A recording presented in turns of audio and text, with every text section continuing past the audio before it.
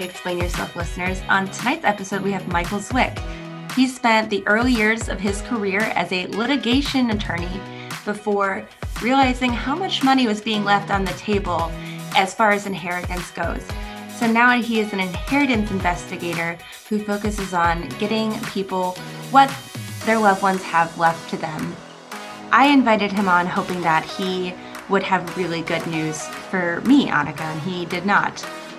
No, he did not have good news for you or for me, unfortunately, but he did offer some really great advice for people who maybe have loved ones that have possibly left an inheritance behind. If you are one of those people, let us know. Julie and I will happily befriend you. But in all seriousness, he did have some great advice for, you're being faced with a situation where you do have to look into the finances of somebody older in your family. Yes, I think we learned a lot about how, I'm not always going to say it's the older generation that does this, but a lot of times talking about money and talking about property and value is a little bit taboo. So now that we're running into instances of trying to collect that and tracking down all of their bank accounts and login information and what they owned and what they owed, Michael and his team make that a lot easier for everybody. Michael, we're so excited to have you. We talked a little bit about your journey, Annika and I did, before we had you on, and we're very interested. I'm going to let you tell the story, though, and not spoil any secrets. But we like to start every episode off with a drink. What are you having tonight? I'm just having water. I know it sounds boring, but just want to have something to keep hydrated and keep the throat lubricated and still be healthy. Well, that is fair. I also have my water. I have a LaCroix. This is coming to you live from about 6 hours after my second COVID vaccine. So don't want to push the limit here. Annika, how about you?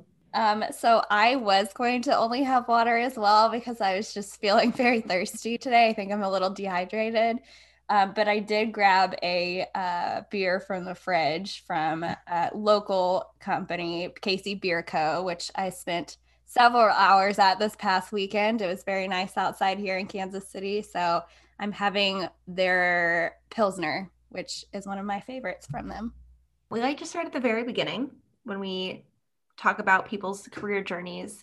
So let's go way back and talk about what you first wanted to be when you were growing up.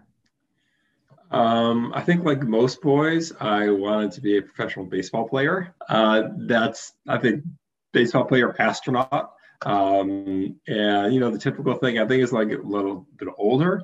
A dream I kind of had was to actually own a record store. I'm a big music fan and own a used record store where you can talk to the people who are really into finding little gems or whatever that really appeal to me. Like you said, every young boy wants to be a professional baseball player. You are not our first male guest that has mentioned they wanted to be a professional athlete.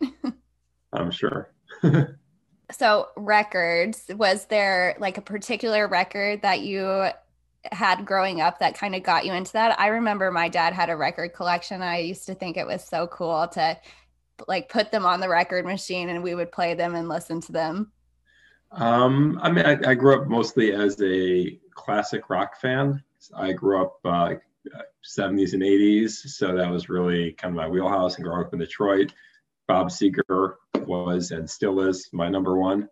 But all the greats, the Beatles, Rolling Stones. As I got older, my taste really diversified, and my tastes are all over the place now. Today, I went from listening to Metallica to the Temptations. So what you're saying is there's still time for this to be your retirement plan? Not if I want to make any money. Unfortunately, record stores are not a money-making proposition these days. And I'm not sure that for retirement, I want to run any sort of brick and mortar operation. But in my dreams, that's, if I could go back in time and had been born maybe 20 years earlier, maybe I would have done it. In between being a a professional baseball player and wanting to open a record store. There's a whole journey in there. And it kind of kicked off really with you going to law school. But before you went there, where did you go to college and what did you major in? So I went to Yeshiva University in New York City, and I majored in economics, partly because that just seemed like a practical major to have. I didn't really know so much what I wanted. Inertia kind of had me going to law school, not because I dreamed of being a lawyer. I just figured, well, I tried accounting and I hated that. I was not a science person, so medicine was out of the question. And law school just seemed like a logical thing to do. I didn't really know what a lawyer was. I just went because it just seemed like the thing to do. I wish there was a grander story if I wanted to save the world, but no, sorry. I love that you're like, the only logical option is a lawyer, because that makes so much sense to the average person. So you get your bachelor's degree in economics, decide what else makes sense other than being a lawyer. Was there something in particular that you wanted to study in law? Like, was there a specific direction of law you wanted to go into? I was always attracted to litigation. That just seemed to be what I wanted to do, mostly civil litigation. So in law school, though, you don't usually have a major or a concentration. You can take certain classes in certain specialties, but there are also a lot of core requirements, and also just some electives that I wanted to take that I just found were interesting. And frankly, by the time I got to my last semester, it was really just about finding the best schedule so I could spend less time there. It was really, again, I guess, a logic or efficiency thing that I said, okay, you know what? I was working and I wanted to compact all my classes as much as I could so that I could work as much as I could. So therefore, I really just took classes based on the schedule more than anything else. I love this because you're saying like it's the most effective thing, but you also started law school, you mentioned here, before you could even legally buy alcohol. So what was the rush? It just seemed like the logical thing. Growing up in a, I guess, middle class Jewish family in the suburbs, academics was the thing to do. You found a professional career. I don't regret it, but that was just kind of the thing to do. Went to college and then went on to do something else. The reason I started law school before I could drink was because I went early admissions to college, and I'm born later in the year. I was born in October, so when class started in August, the first 2 months that I was in law school, I was not even 21 yet, which made it a little awkward going out for drinks with my classmates.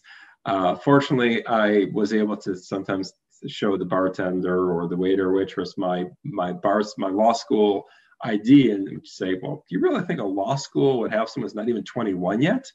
And that usually win the argument, and I get myself whatever drink I needed. The fact that they were asking for like your driver's license instead of your law school ID is, but that's fine. I mean, you got what you needed out of it. Exactly. What we're learning about you, Michael, is that you're a very practical person. I'm not sure if I necessarily say practical as it is. I like to look or have the ability to look at a situation and figure out that if my first choice is blocked, can I be creative and figure out another way around? And I think that's really helped me professionally in my work. So that is an interesting point because you made a very big pivot. And I want to talk about this in depth in a second, but I also want to mention it right now. You made a pivot from being a litigation attorney to a private investigator. What was the roadblock with litigation that made you pivot? So part of it was let me back up. After law school, I went back, I returned to Michigan, and I worked for a big firm for a little while. I got laid off because they lost a big client, which was fine because I was not very happy there. And I just hung my own shingle while I was looking for a job. I started to figure I may as well do a little work here and there just to pay some bills. And after a while, it got to the point that I was busy enough that I just stopped looking for a job because I was happy working for myself and was making enough money to justify just not going to work for somebody else. Because I knew all along I wanted to be my own boss. I always, even in law school, I envisioned having my own firm. So for a few years, excuse me, I was a one-man operation. I think I was a good lawyer, but I wasn't, blazing any trails. I wasn't, setting the world on fire. I was just going about doing my thing and doing mostly civil litigation, did criminal defense, did some bankruptcy. Civil litigation, which was the thing I really wanted to do in the beginning, I found I enjoyed the least because I found there was just so much butting heads and fighting and frankly, a lot of dishonesty.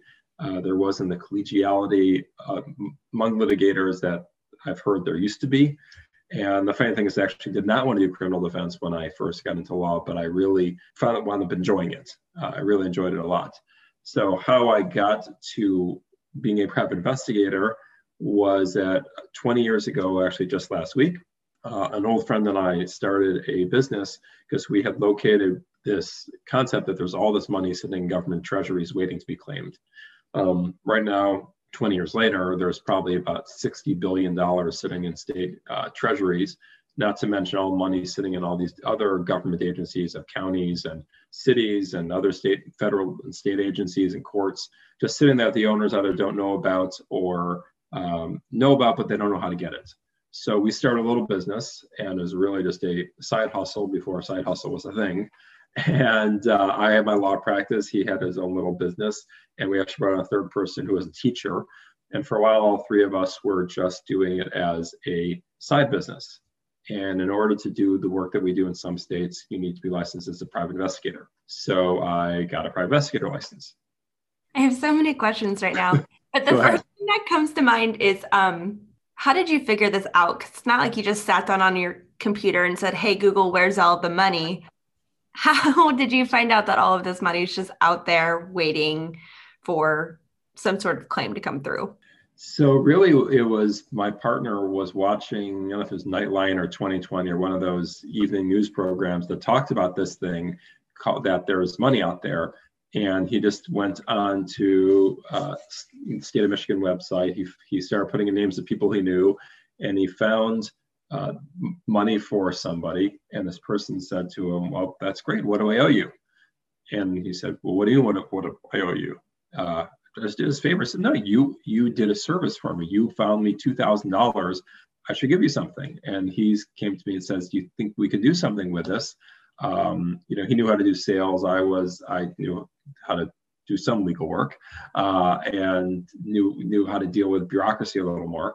So we just started doing that for a while. We were just doing Michigan. After all, we wound up branching out into a whole bunch of different states and other government agencies. So it was a lot of learning on the fly. We did not have another asset recovery company that we worked for. So we really just were making it up as we went along, which in some ways is actually kind of good because we weren't biased by the practices that somebody else had. We were able to figure it out on our own. On the other hand, we had to figure it out on our own, which didn't always make things so easy. So you mentioned that you guys were doing this as kind of a side hustle. So at what point did it grow to the point where you guys felt comfortable leaving your full-time jobs to actually convert this into your mainstream of income?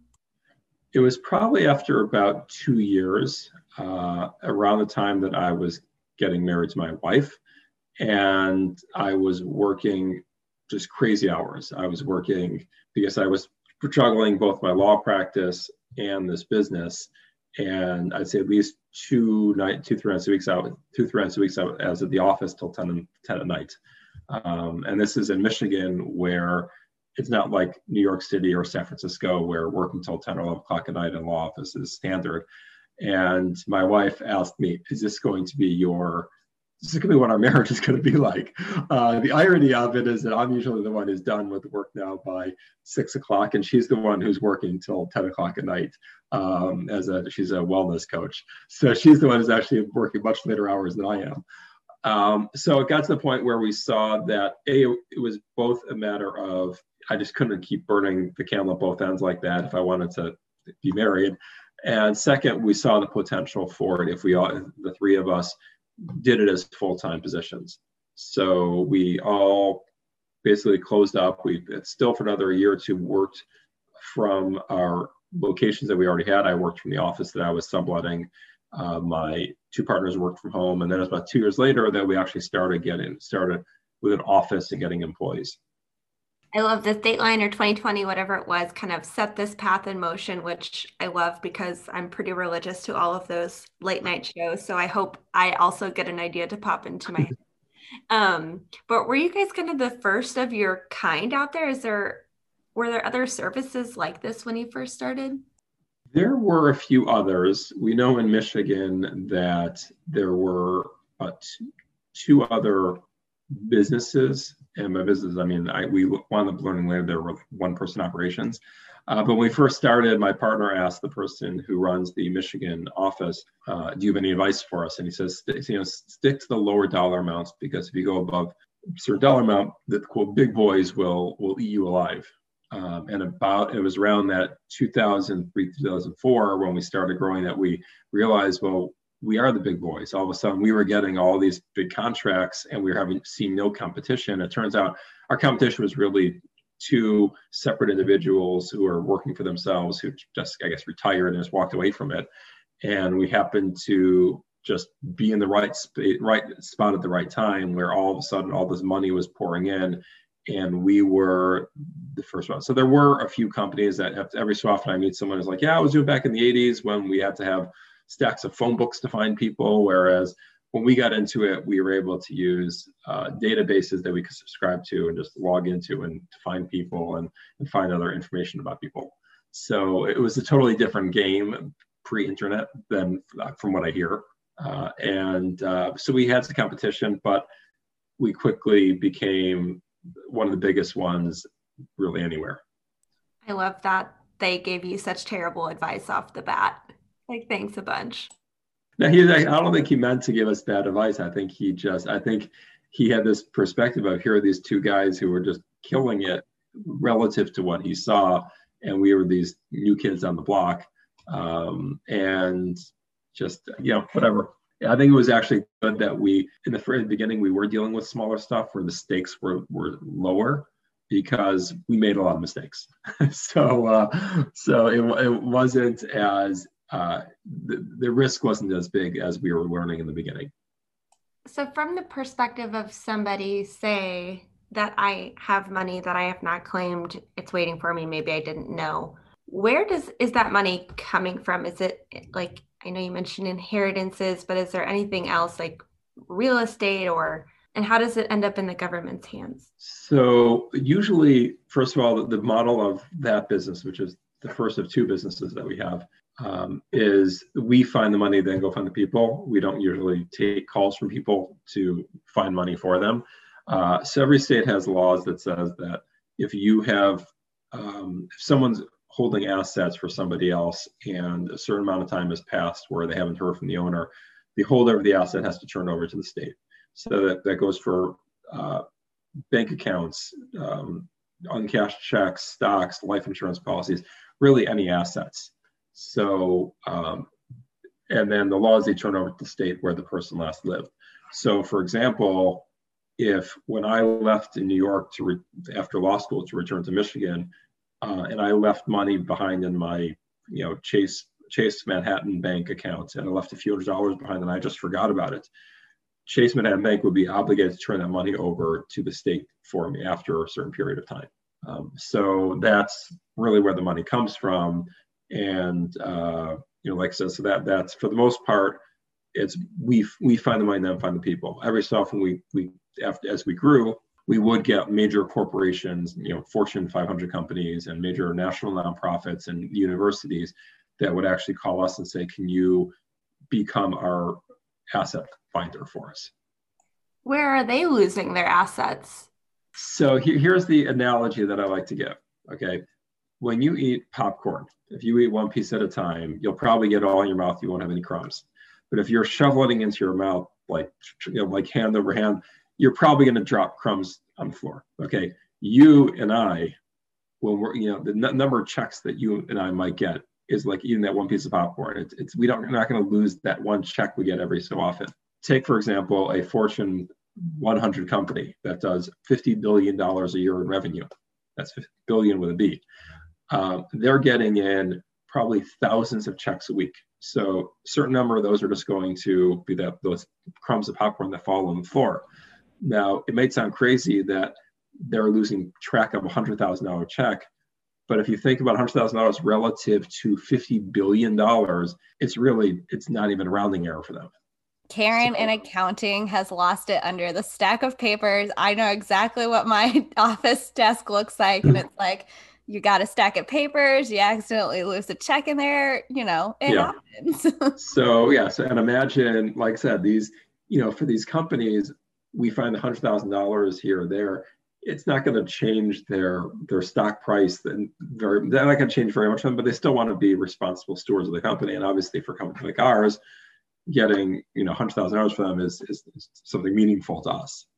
So you mentioned that you guys aren't actively seeking, or clients aren't actively seeking you guys out necessarily. So it's not like in the private investigator sense, I'm not calling to hire you, but you're seeking these people out who have lost this money or don't know that they lost this money. So when you get a hold of them, is it like, hey, surprise, we found $500 in your name?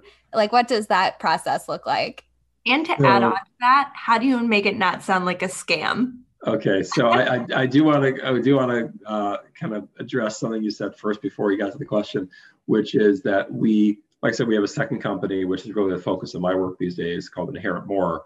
And what Inherit More does, actually, we work with people who have lost loved ones to actually track down their inheritance. So there we are getting phone calls, and we welcome those calls because that is where we're starting. We're doing a holistic search for everything the person owns, as opposed to the targeted stuff, which is in the first part. So go back to your question as to how they people receive our sales pitches or our calls.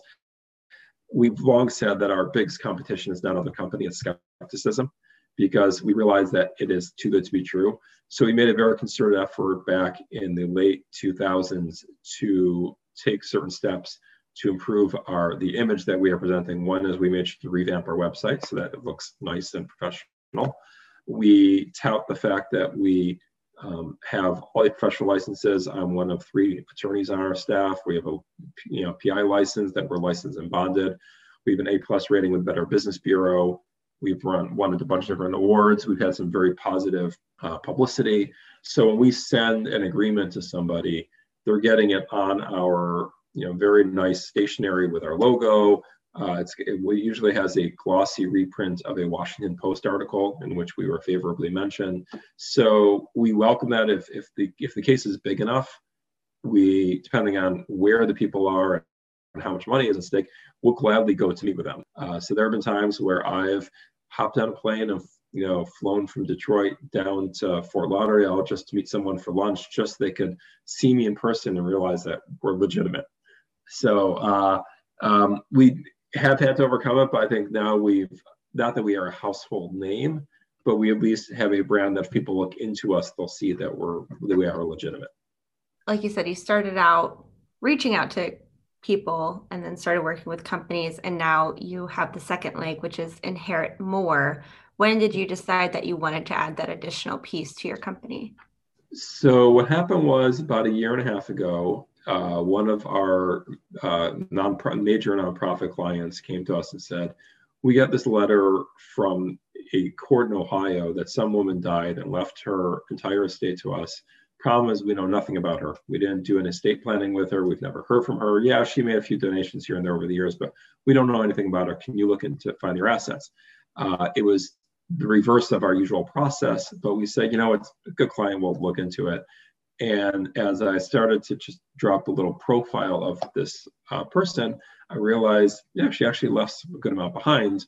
So the entrepreneurial bulb went on in my head, and I started to talk to a lot of probate attorneys that I knew and said, is this a common occurrence where the beneficiaries of an estate need help getting their assets either because they don't know about it, or because they don't have the time, or because just other things are getting in the way. And so many attorneys said there needs to be a service like that out there, because the attorneys usually handle the filing the paperwork to start the probate proceedings in court and to get the executor, or what are called the letters of authority. But then usually it's at that point, it's the client's responsibility to go out and get, figure out what all the assets are, and then deal with all the bureaucracy and to sell them off or transfer them.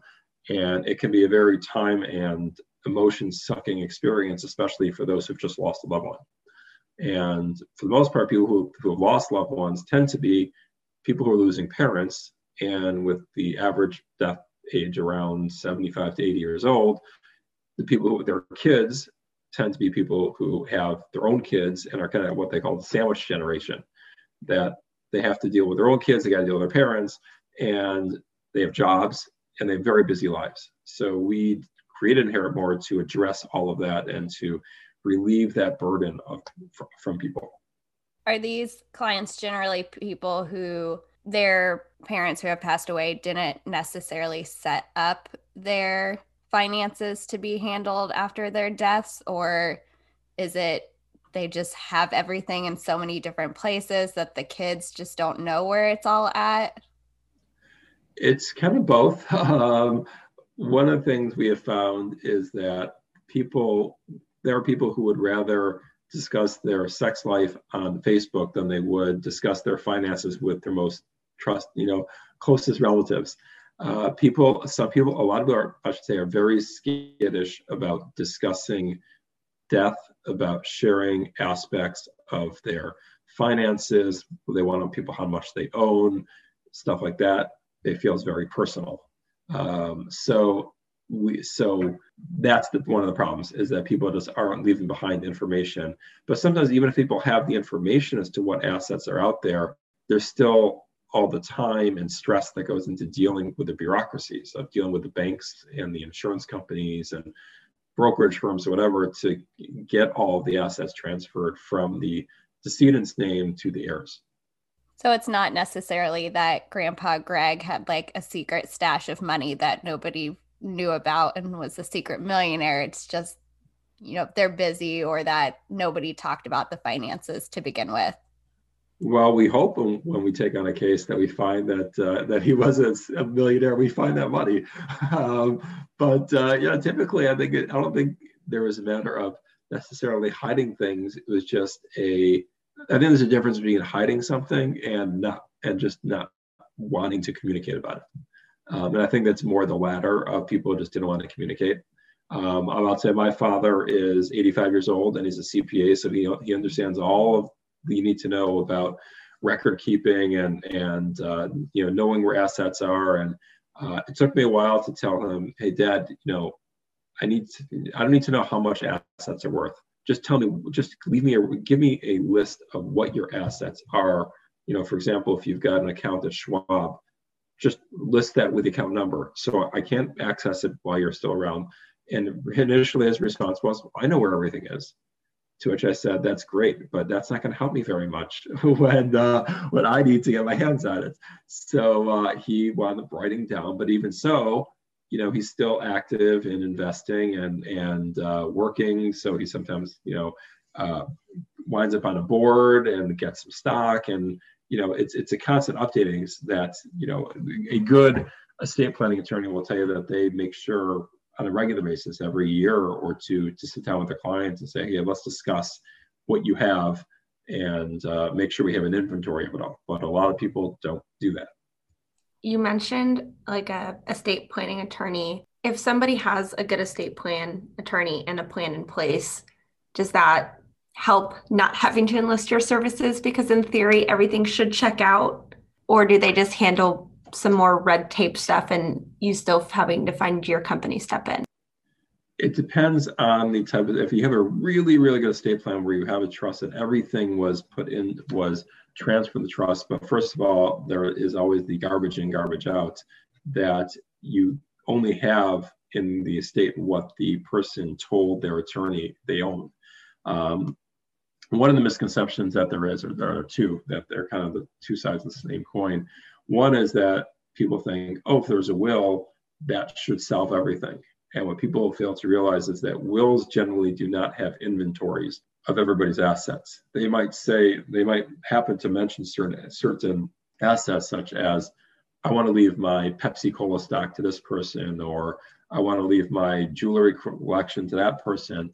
But generally, people do not list in their wills all their assets, or even anywhere near all of their assets. The other side of the coin is people think if there wasn't a will, that no one's going to get anything, and that's not true. The main purpose of a will is to say, here's who I want to get my stuff. If you don't have a will, every state has a law that says who will get that stuff. There's a clear language in every single state that says who inherits if there is no will. People need to realize that just as I always say, where there's no will, there's still a way.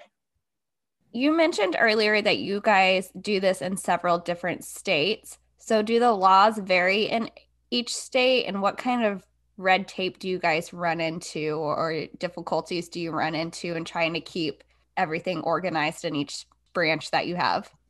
So in terms of the first business, the laws are, it's more the procedures are different than the laws. Every state has their own set of rules, and that's one of the things we bring to the table when a large corporation needs somebody to handle their asset funding across the country. Is they know we are already familiar with the procedures in so many different states. We don't have, we have over the years have developed these kind of cheat sheets that we have for pretty much every state as to here's what you need to have. So this way we know what we need to put into the claim, because every state has different requirements. And this way we know that we're getting in the right stuff, so they don't kick it back and then we have to wait 6 months for it to be reviewed a second time. In terms of the other work for Inherit More, we don't have much variance in terms of states. There are differences in state laws in terms of probate procedure, but that's more on the lawyers who are handling the states, not so much on us. So let's turn the notch to sad for a little bit. Obviously, with that portion of the business over at Inherit More, you're often dealing with people, like you said, who are going through the grief of a loss. How does that kind of affect their ability to go through the process with you? I'm just going to put that very gently, but leave the floor open. What we tell people is we just need some information about the person, and then we'll take over. But to kind of illustrate how paralyzing or how stressful the situation can be. When we started the company, I was talking to a friend of mine who's the rabbi of a large synagogue in the Detroit area, and he said, as a clergy, as someone who has counseled people who have passed away, I was prepared for the emotional loss of my father. He says, it hurt, but at least I knew what was coming. He said, nothing prepared me for the stress of dealing with probate. And he says, I so much rather would have just been able to hand off. Yes, there still requires, at least in the beginning, some cooperation with the client to both get information about the deceased. If the deceased has recently passed away, we'd like to go into the house and look around and see what we can find, because there might be account statements or whatever that will tell us things, or might just kind of tip us off to things. But once we get that initial cooperation and we get some forms signed, they really don't have to do much or at all, which is part of the value we're providing, is not just taking the time off their plates, but also the stress, that they can sleep well at night, not dealing with this. They can focus on their grief, they can focus on their families, on their jobs, and we can take all that off their plate, and also, frankly, most likely uncover more than they would, because we've been in this line of work for so long. Yeah, that sounds like it's worth literally every penny. I would probably just give you the money that you find, because I can't imagine, as somebody who has to remind my mom of every single password she has every 30 days. There's no way I want to go through that. If you check out your LinkedIn, Michael, you will find a lot of videos talking about how to help people with their family's inheritances, just some tips and tricks for people on how to kind of deal with that process before they need to. You share interesting stories. You're super active on LinkedIn is what I'm trying to get at. How did you get started on LinkedIn, and you've kind of found yourself this little following on there as well?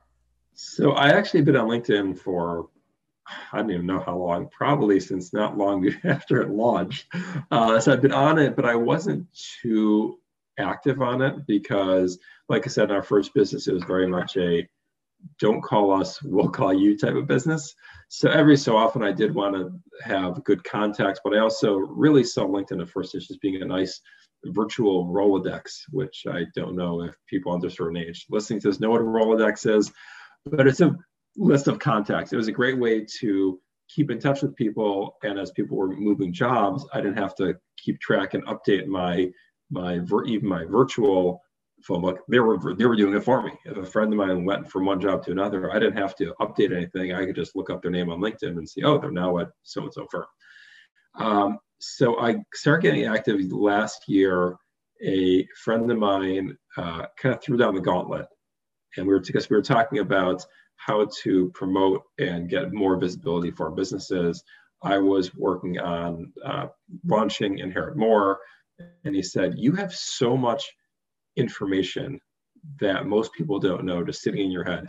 Why don't you share it? Why don't you start doing, like we have another friend who he and I have that was doing these daily just videos explaining things." I said, okay, start doing that. So I started doing it, and I said, okay, I'm doing it. And I started doing videos every weekday.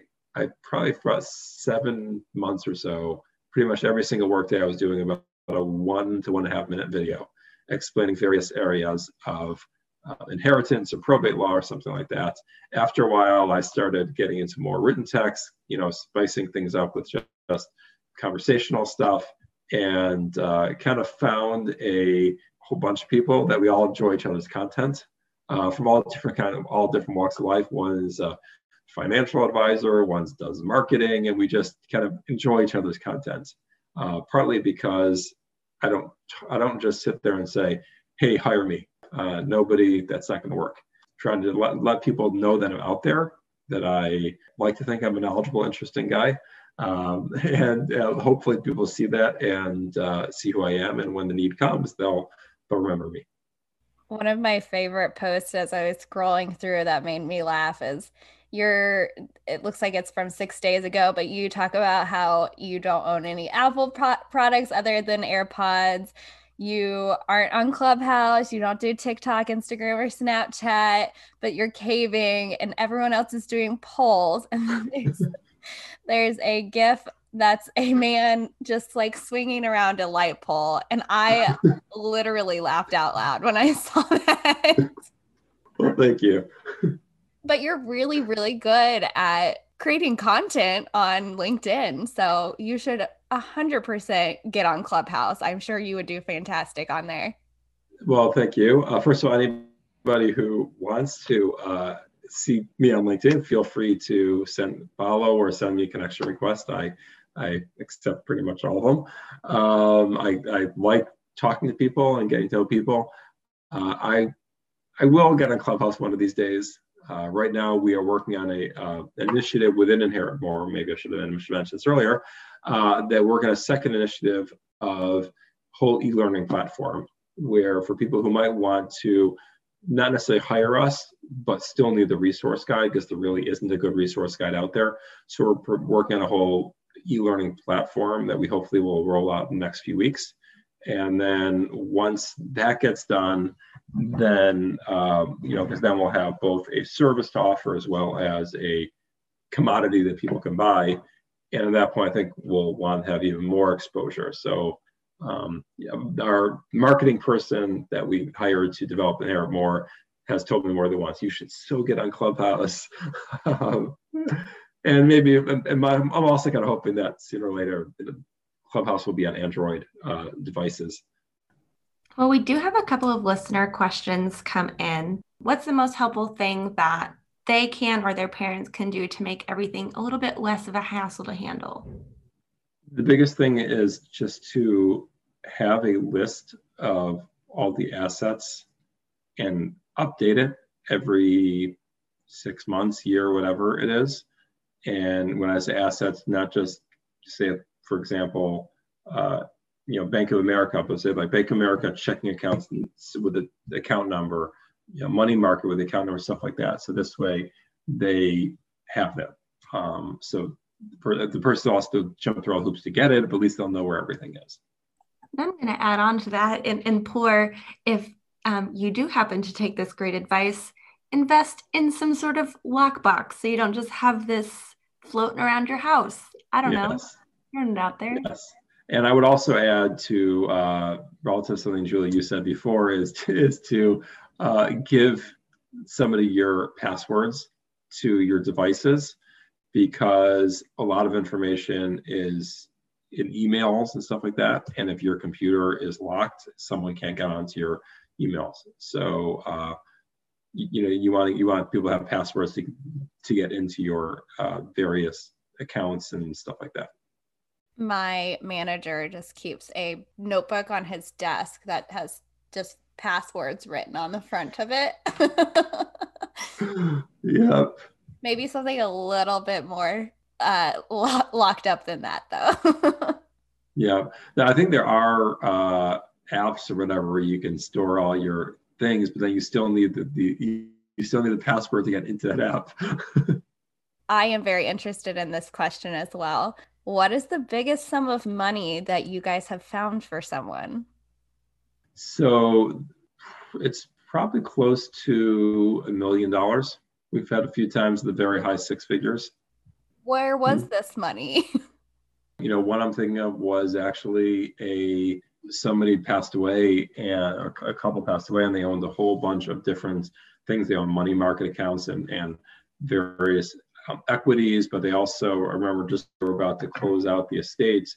We found out that they had owned a mobile home in another state, and the value of the mobile home and the lot was about $80,000. So they just own stuff all over the place. So we like to close out every episode with a couple of fun questions that don't have to relate to your job, because we want to leave your Thursday night without you having to think about work for the next day. So you mentioned in your bio that you have an extensive t-shirt collections, a lot of them being colleges. How many do you think you have, and what is your favorite? Okay, so in terms of how many I have altogether, it's probably 75, 80, and I'd say probably a good maybe 30 to 40 of them are from colleges. I probably would have had more if it wasn't for COVID, because I think of the trips I would have gone on. I was all excited that right before COVID hit, I was supposed to go, or as COVID hit, I was supposed to go to Tucson for a conference. I was like, great, University of Arizona, sure, I can get. And so I would probably have more. My favorite t-shirt, that's like asking me which my favorite child. So I'd say it's probably one that I saw recently that I saw that relates to my work that I thought was very funny, and it says, polygamy, you can't have your Kate and Edith too. I wish you do it on mute so people would hear me laughing. Yes, but Julie and I literally are muted and cracking up right now. Where did you get that from? I just saw it on Amazon, and I just had to get it. And I actually, relating back to the LinkedIn thing, I actually wound up utilizing it when I did a post about what happens if someone dies and they are married to more than one person. And I think it was probably the most popular video that I did. Oh, I can imagine the comments in that one. Yes. Okay, question for you on your t-shirts then. So I went to the University of Missouri. Do you have a Mizzou t-shirt? I do not. No, I think last time I was in Missouri was, wow, no, it was only a few years ago, but I was in like St. Louis for a conference with my wife and didn't really have time to go to a store and get a shirt. Julie's not going to even ask you if you have her college t-shirt because the answer is definitely no. What college is that? I went to a college right next to Mizzou called Central Methodist.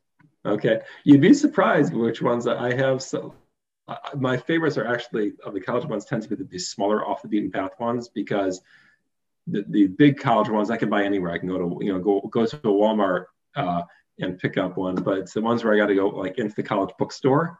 So I've got, University of North Carolina, Asheville, and a small liberal arts college in Albion College in Albion, Michigan, which you probably never heard of, but they actually were a client of ours. I went into the bookstore, and when I was meeting with the treasurer, and I went to the bookstore and got myself t-shirts. I like the more off the beaten path ones than the big school ones.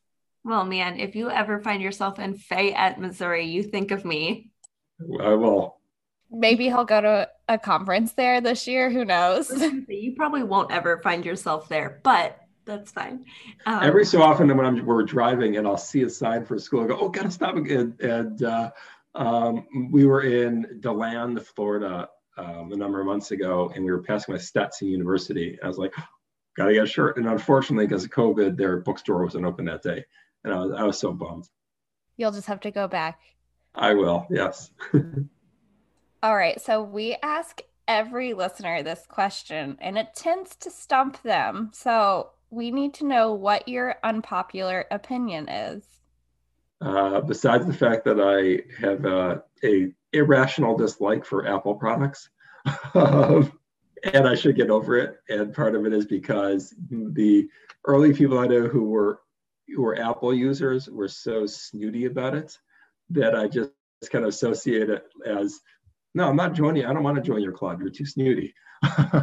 So I know that might be an unpopular opinion, because I know how many people are avid Apple product users, but I haven't gone there. I don't foresee ever going there. Except for your AirPods. Well, the AirPods were gifts. They're given to me. So I didn't actually spend money on that. So not by choice. Right.